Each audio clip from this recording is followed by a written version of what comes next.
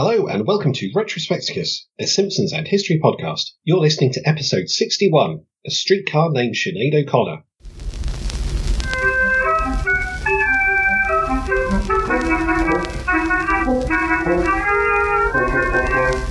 Hey, listeners! I'm Gareth Hirons. And I'm Tom Williamson. And welcome to Retrospecticus, The Simpsons and Modern History Together at Last. In each episode, we'll discuss an episode of The Simpsons and a major historical happening from the time the episode first aired in the US. You'll go where we go. Bottle who we bottle. Smell like Streep for cheap when we smell like Streep for cheap. And today I'll be talking about Season 4, Episode 2, A Streetcar Named Marge, which first aired on October the 1st, 1992. And I'm going to be talking about Sinead O'Connor, because on October the 3rd, 1992, 2 days after A Streetcar Named Marge first aired, she made an appearance on NBC's Saturday Night Live, where she ripped up a picture of Pope John Paul II.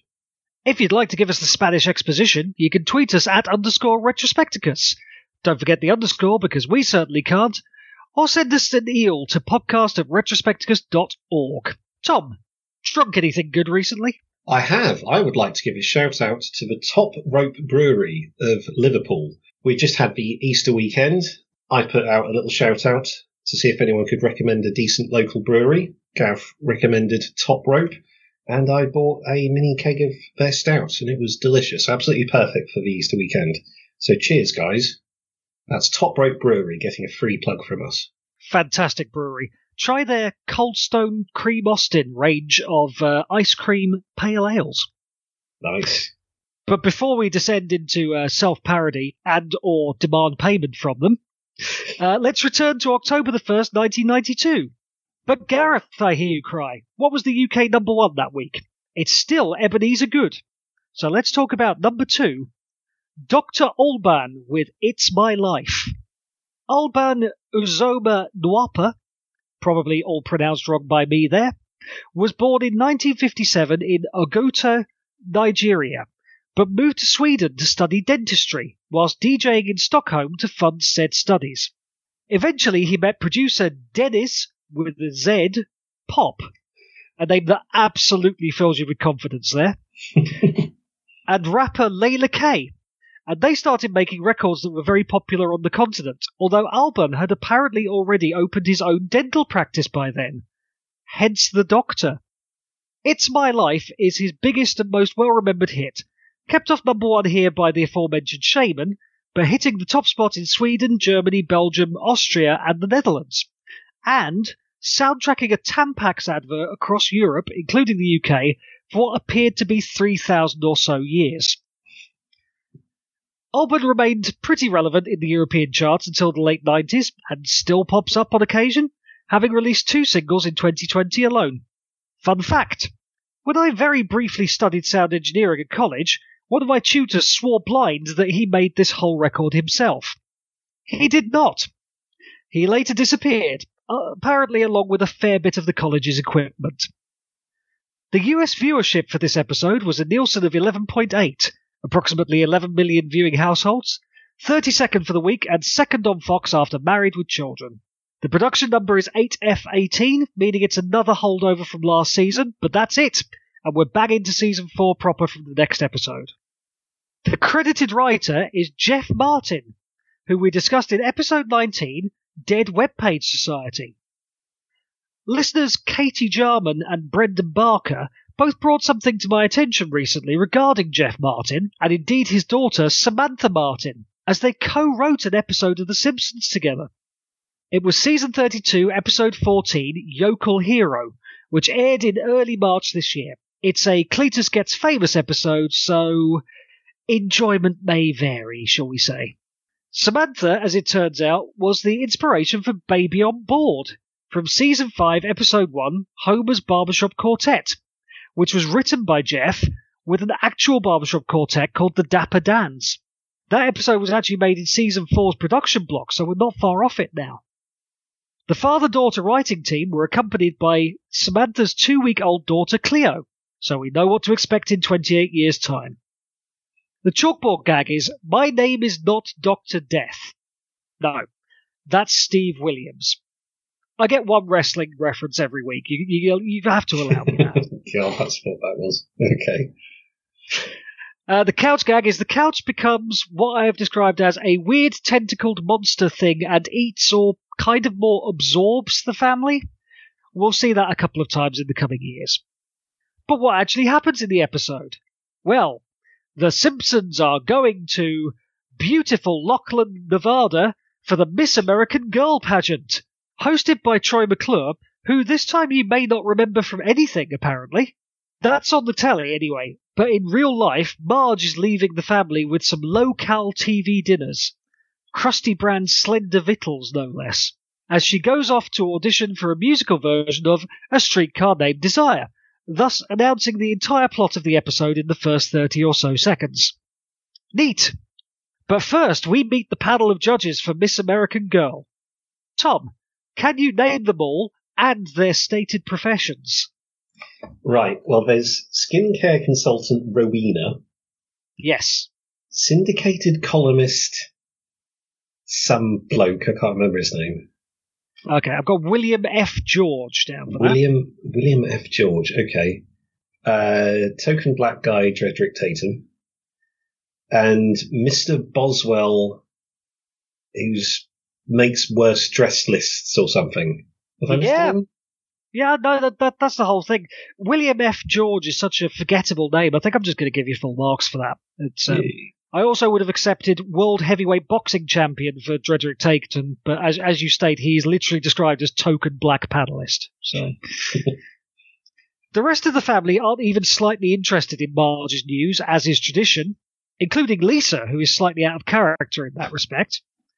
But off she eventually goes, and a cast of Springfield's finest, very much in quotes, has assembled to try out as well, under the watchful, stressful eye of director Llewellyn Sinclair, who's building up to a fourth heart attack, and yet is still preferable to Mr. Takahashi, who teaches calligraphy, a permanently off-screen character that I wish we'd met at some stage. The prospective cast includes one Ned Flanders, looking to build on his previous run as Blanche, but immediately picked as Stanley due to his physique. There's also Chief Wiggum, Otto, Helen Lovejoy, Apu, and Lionel Hutz, who is also representing everyone who didn't get a part in a class action lawsuit against the director.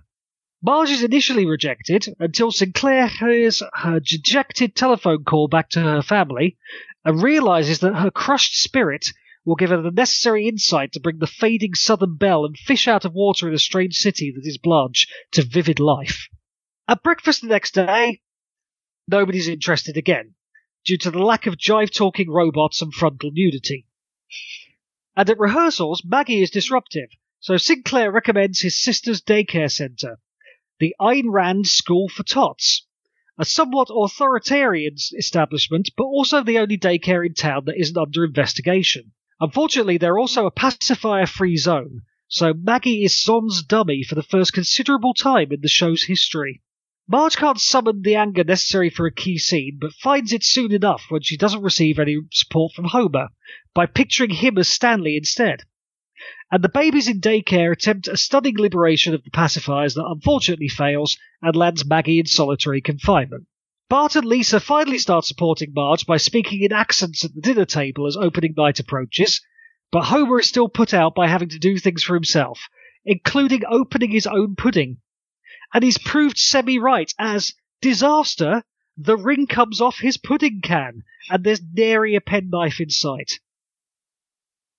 As Marge gets yet more agitated, Homer simply cannot bring himself to feign interest in a very early appearance of jerk-ass Homer. But the tide starts to turn for both of our protagonists, as Maggie's second attempt at grabbing the pacifiers is successful, leading Homer to the eerie sight of a phalanx of babies sucking their dummies in unison. And the musical, which we do see a fair chunk of, probably 4 whole minutes of the episode, so effectively a fifth of it, but I'm basically skipping here because it loses a lot in description, is a rousing success, diminished for Marge when she sees an apparently bored Homer not paying the proper attention. However, after the play, Homer explains that he had been paying attention and was actually moved by Blanche's plight, and Marge and Homer, perhaps for the first time ever, have a conversation about art and feelings. I like this one. It's kind of strangely structured. They simply announce what they're going to do at the start of the show, and then it happens. And like I say, there's the whole musical section, which is good, but I couldn't really sum it up for you. Well, I'd say A plot. There's Marge being in the musical version of A Streetcar Named Desire. B plot is Maggie in a daycare centre. The one thing I would say about the subplot is that it seems to have inspired Disney to do a number of relatively good silent shorts with Maggie in recent years. But this is kind of the original, and as we'll find out, it's very heavily based on something else. Mm. But firstly, let's have a character debut. Llewellyn Sinclair, played masterfully as always by Jon Lovitz, who is always welcome when he's not playing Artie Ziff to rapidly diminishing returns in later seasons. He is a continually flustered and dissatisfied perfectionist who has found an uncomfortable level in amateur theatre, where he simply cannot achieve the effects he's after, but is still oddly proud of his achievements, including justifying his reducing a fourth-grade class to tears with the evidence of his review. Play enjoyed by all. By all. Llewellyn will appear a few more times in the show, most notably in Season 29, Episode 14, Fears of a Clown, where he directs Krusty the Clown's attempt at being a legitimate theatre actor in The Salesman's Bad Day, adapted from Death of a Salesman as they couldn't get the rights. And in Season 30, Episode 9, Dadicus Finch, directing a play at the elementary school. Now, in this episode, we also meet his sister, who is only ever referred to as Ms. Sinclair. She is played somewhat less memorably, but certainly effectively enough, by Jon Lovitz again. She will return in the 2012 Maggie Simpson short film, The Longest Daycare. And that takes us straight to the Did You Knows. Did you know that Slender Victuals, the name of the TV dinners, is a reference to Tender Victuals, a popular US cat food that has also been referenced by Futurama and one of my favourite Adult Swim offerings, The Venture Brothers. The Ayn Rand School for Tots is an obvious reference to the writer and objectivist Ayn Rand, who I really don't know very much about, but enough to know that the A is A poster in the daycare is a reference to the law of identity, as referenced in Rand's apparently very boring novel Atlas Shrugged, and that the Fountainhead diet, as read by Ms. Sinclair, is a reference to Rand's first major success, a novel called The Fountainhead. The title was also used by the Bluetones for a song from their 1996 debut album, Expecting to Fly. Britpop references. I also get one every episode. And the centre is a gathering point for pop culture references, it would seem, as the efforts to retrieve the pacifiers are taken from the 1963 film The Great Escape, including the music used during those sequences, which you might recognise from England football fans and gammons. Maggie is also taken to solitary confinement and bounces a ball to amuse herself, like Steve McQueen does in the film. One assumes she made a game of it, seeing how many times she could bounce the ball in an hour, then trying to break that record. And in a rare triple whammy, the scene where the babies eerily eye the family is a reference to Alfred Hitchcock's 1963 film The Birds, underscored by a cameo by Hitchcock himself walking his dogs past the daycare centre as the family leave. Bart lapses into Nadsat at the dinner table, the fictional Russian-tinged street slang used in Anthony Burgess's 1962 novel A Clockwork Orange, which has clearly had an effect on Bart's formative years. Not only will he be seen dressed as Malcolm McDowell's portrayal of the lead character Alex in the 1971 feature film adaptation, in Season 4, Episode 5, Treehouse of Horror 3. Oh, that's coming up in like 3 episodes. Can't wait for that.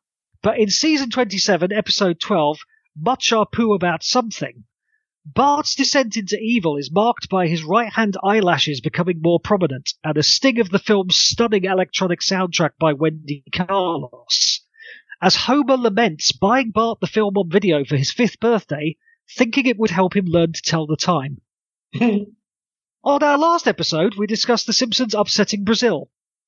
Well, with this one, they've managed to upset New Orleans.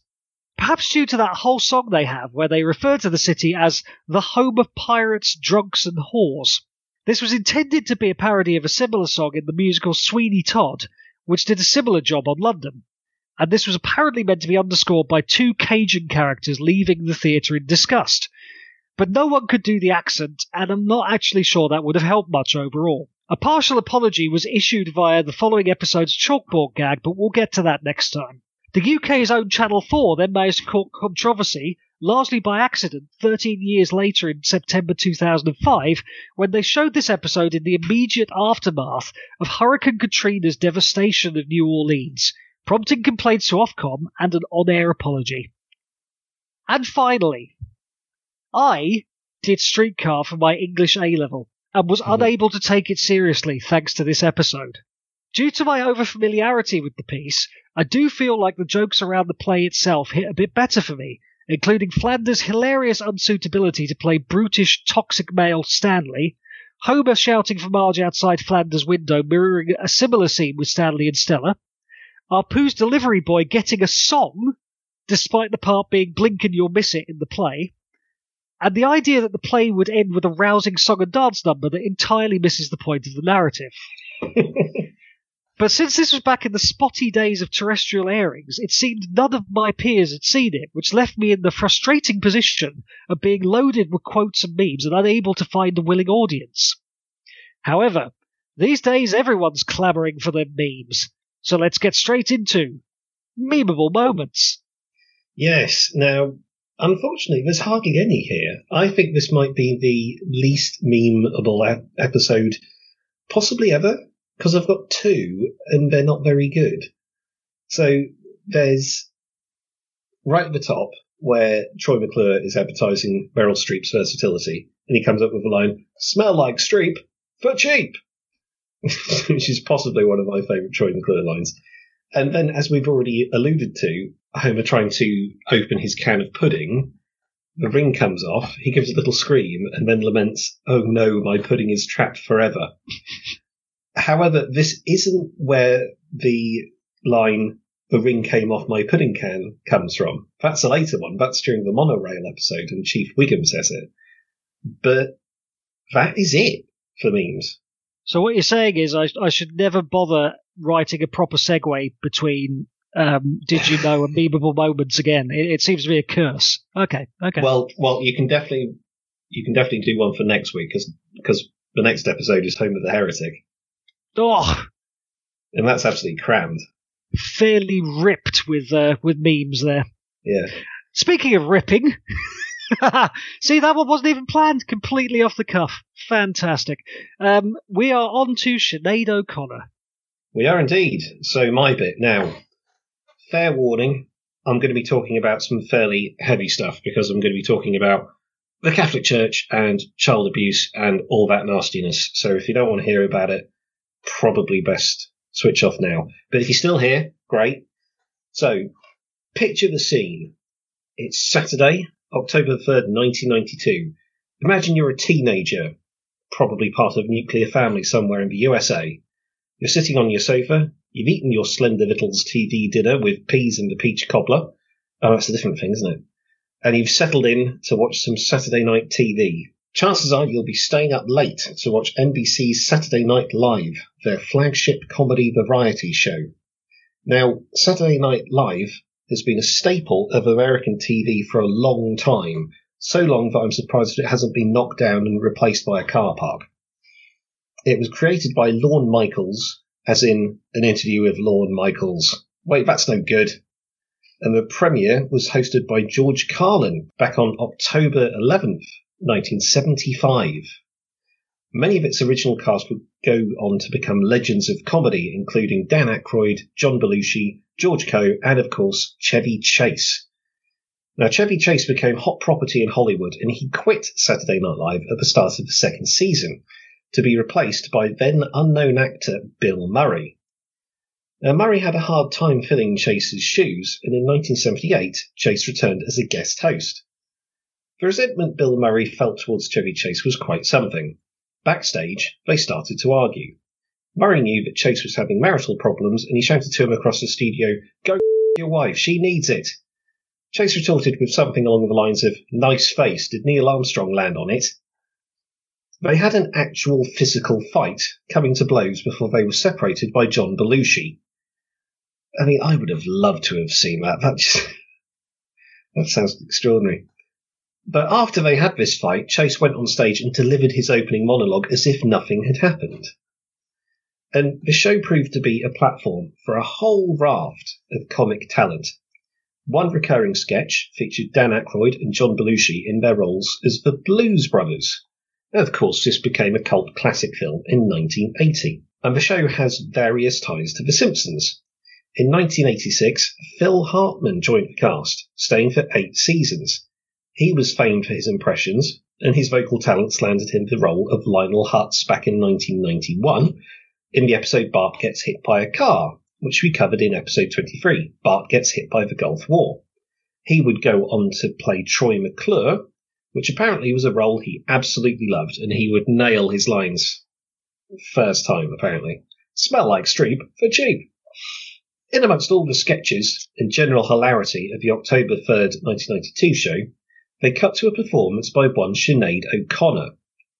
Now, she was riding high on the back of the global smash Nothing Compares to You, which we talked about back in episode 4, There's No Disgrace Like Manuel Noriega.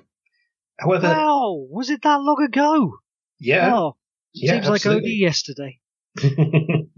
So, her choice of song was rather strange right off the bat. Rather than sing something from her album Am I Not Your Girl, which she was meant to be promoting at the time, she stood amongst lit candles and sung an a cappella version of Bob Marley's War.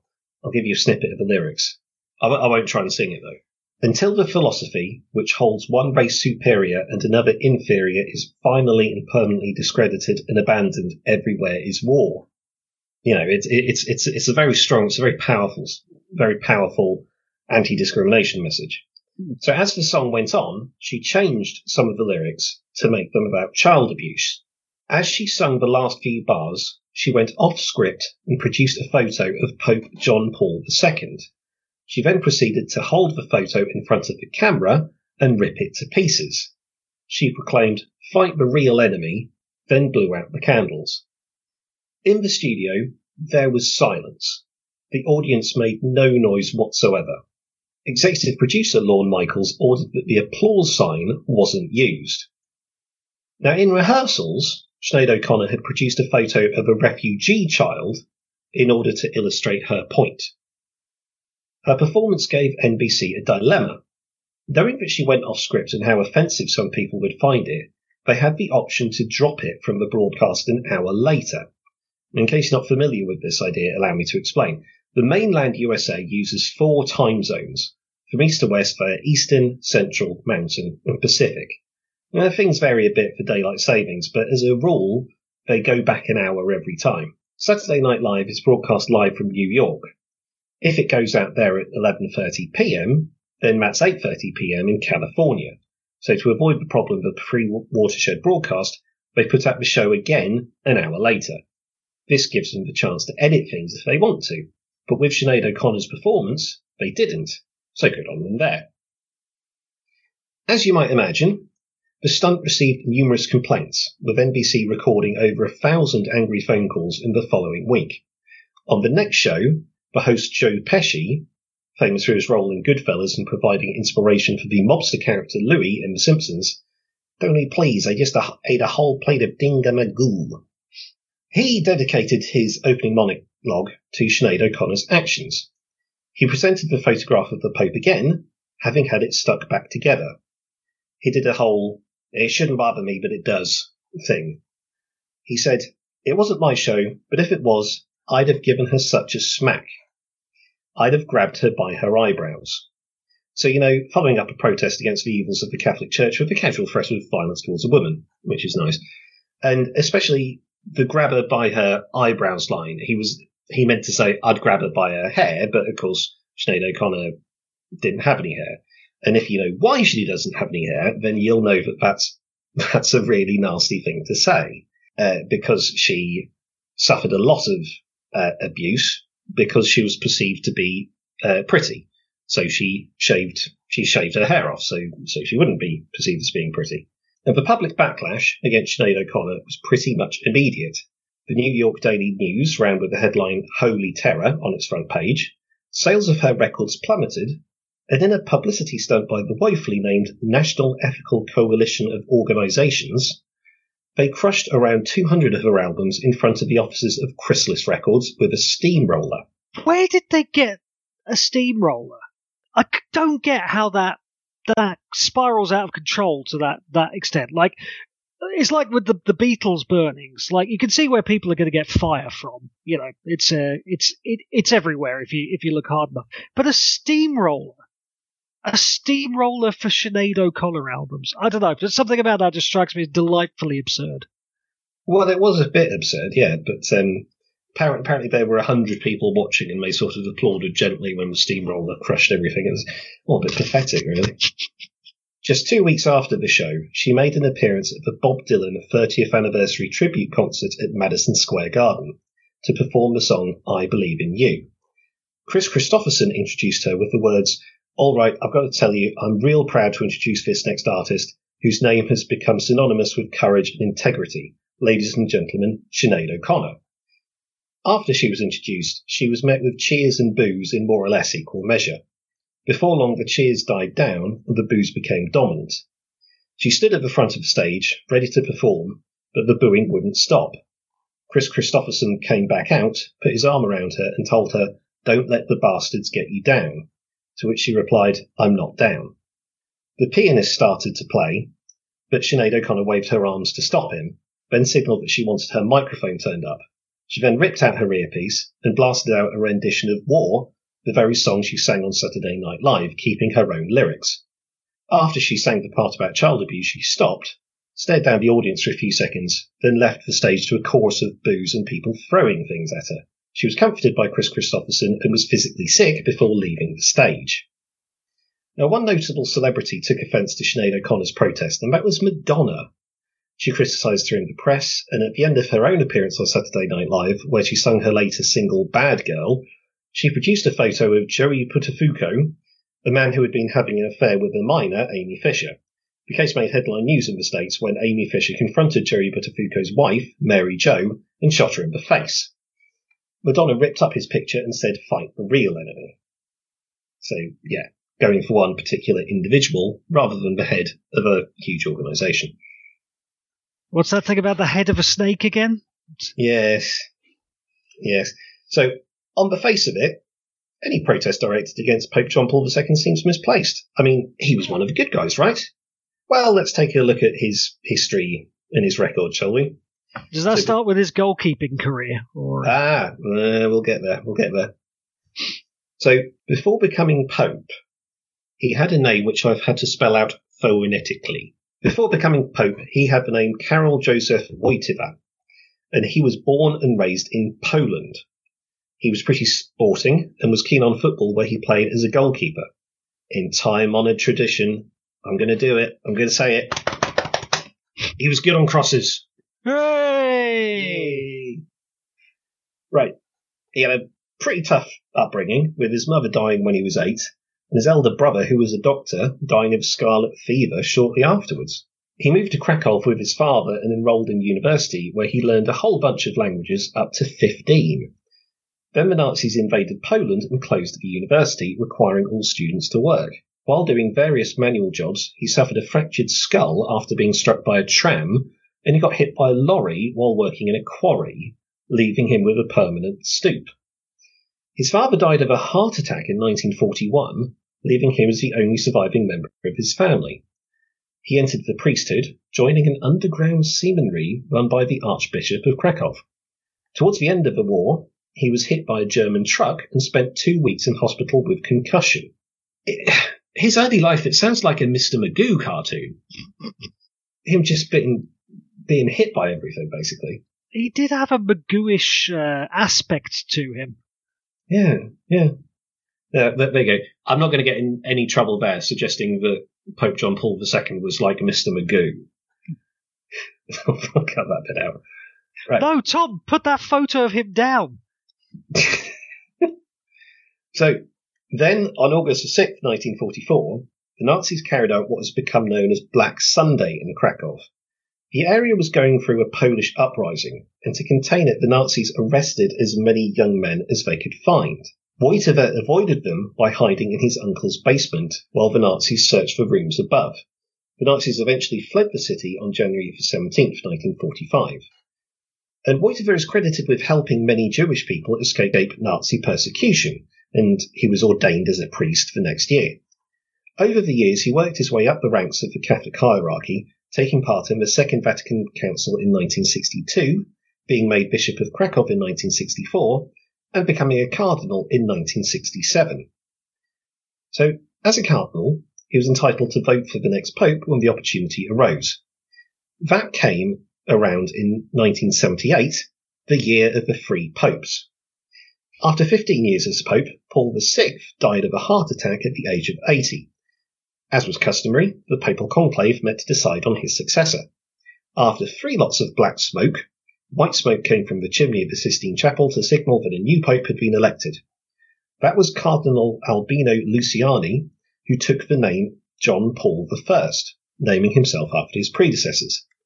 His papacy lasted just a little longer than the presidency of William Henry Harrison. After 33 days in the role, John Paul I was found dead in his bed, suspected of having had a heart attack during the night.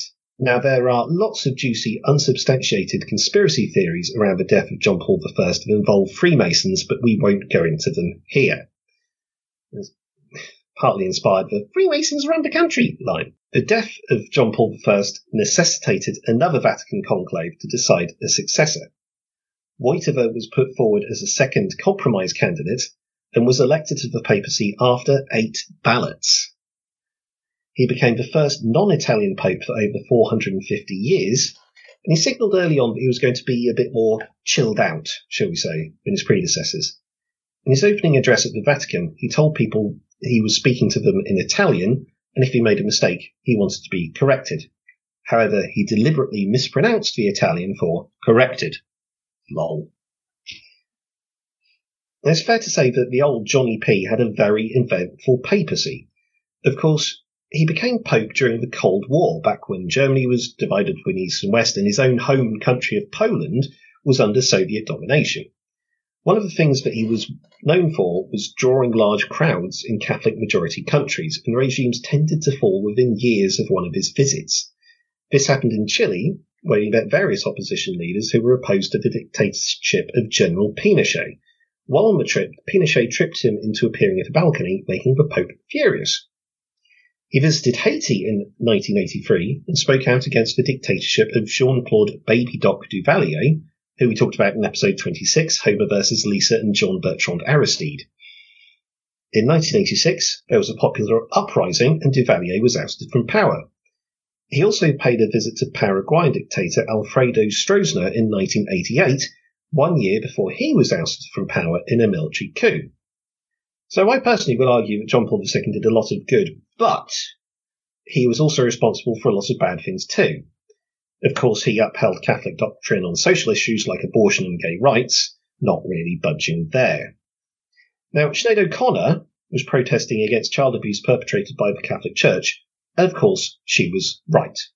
She had first-hand experience of it. At the age of 15, she was caught shoplifting and she played truant from school, so she was sent to a Magdalene asylum for 18 months. Now, what do I mean by that? Well, these institutions, more commonly known as Magdalene laundries, were set up in Ireland by the Catholic Church in the late 18th century. Run by nuns, their purpose was to help what they called fallen women. The idea that these women, who were mostly sex workers and women who had children out of wedlock, would be housed there and work in the laundries as a way of teaching them discipline and to be closer to God. In reality, it was free labour. The women were not paid for what they did. Even the Irish government bought into it, with institutions such as the army using the laundry services. All sorts of abuse happened in these places, as documented in the 1998 film Sex, Nicole, Climate. Women who gave birth in Magdalene laundries were forced to give up their children for adoption. This happened to Philomena Lee, whose story is told in the film Philomena, starring Steve Coogan and Judi Dench. I'd recommend it, it's very good. The issue of the Magdalene laundries came to a head in Ireland in 1993 when the Sisters of Our Lady of Charity decided to sell some of their land to cover debts incurred by losses they'd made on the stock market. A bunch of nuns had an investment fund. which is fun. When the developers began to dig the site up, they made an unnerving discovery: a mass grave. Within, they found the bodies of 155 women who had simply been discarded. Record keeping at the laundry was practically non-existent during the 20th century, and the nuns who ran them were obviously pretty keen to work in secrecy. The discovery shocked Ireland, and eventually the laundries were closed down. A report by the Irish Times revealed a long list of customers of the laundries, including the Guinness Brewery and the Bank of Ireland. In 2013, the Taoiseach Enda Kenny finally issued a formal government apology and announced a compensation programme. But as for Pope John Paul II, what did he know about the abuse going on in the Catholic Church that Sinead O'Connor was highlighting? Well, as it turns out, quite a lot. In 1984, the American priest Thomas Doyle wrote a memo to the Vatican warning of the sexual abuses committed by the clergy. The next year, he wrote a 93-page report on the problem and sent it to every bishop in the USA. Then, in 1989, still 3 years before Sinead O'Connor's appearance on Saturday Night Live, the US Conference of Bishops sent a delegation to Rome seeking a streamlined process for defrocking paedophile priests. The Pope refused them, and it wasn't until 2002, in the final years of his life, that John Paul II finally acknowledged the horrors that had happened under his watch. To date, compensation paid out to abuse victims by the Catholic Church totals over $3 billion in the USA alone. And the Church was complicit in moving paedophile priests from parish to parish, allowing more abuse to take place. So what should we make of Sinead O'Connor's actions on October the 3rd, 1992, 2 days after A Streetcar Named Marge was first aired? Well, I want to consider the idea of speaking truth to power. There can be no doubt whatsoever that Sinead O'Connor was absolutely right. Child abuse was being committed by members of the Catholic Church on a grand scale, and John Paul II at best turned a blind eye, and at worst dug his heels in. Sinead O'Connor spoke the truth and spoke it to one of the most powerful people on the planet at great cost to herself. She suffered for her actions. Everyone who boycotted her records, everyone who said they would give her a smack, should feel nothing but the deepest shame. And I'll get off my soapbox now. Oh no, by all means remain there. The soapbox is the correct position for this one, I think. Which leaves me in a slight quandary, because Sinead O'Connor, as far as I can tell, has never been in The Simpsons. But the Pope, well, he's all over it. And not just the fake one that's briefly mentioned, who can be recognised by his high-top sneakers and incredibly foul mouth. Technically, we've already seen his first appearance, as he was mentioned as being in the crowd for the unveiling of Powell Motors' infamous Homer in Season 2, Episode 15, Oh Brother, Where Art Thou? He'll be seen telling an aide to keep an eye on the whole Angel Skeleton foretelling the apocalypse situation in Springfield in Season 9, Episode 8, Lisa the Skeptic, and being told to lay off the chili by a doctor at the Mayo Clinic in Season 11, Episode 12, The Mansion Family. His latest appearance, that's the Pope, obviously not Pope John Paul II, who was well dead by then, is a brief cameo in Season 29, Episode 10, Haw Haw Land, in which guest star Ed Sheeran indirectly ruins another episode of a huge TV series by clearly just being himself, which is not really his fault, just very poor casting and misguided direction, I would say. And since we can go no lower than an Ed Sheeran guest appearance, don't forget you can find us at retrospecticus.org and on Spotify, Apple Podcasts and Stitcher, and you can follow us on Twitter at _retrospecticus, email us at podcast@retrospecticus.org, and check out our 90s playlist on Spotify. If you like what we're doing, please leave us a preferably 5-star review anywhere you possibly can. Thanks for listening. Bye.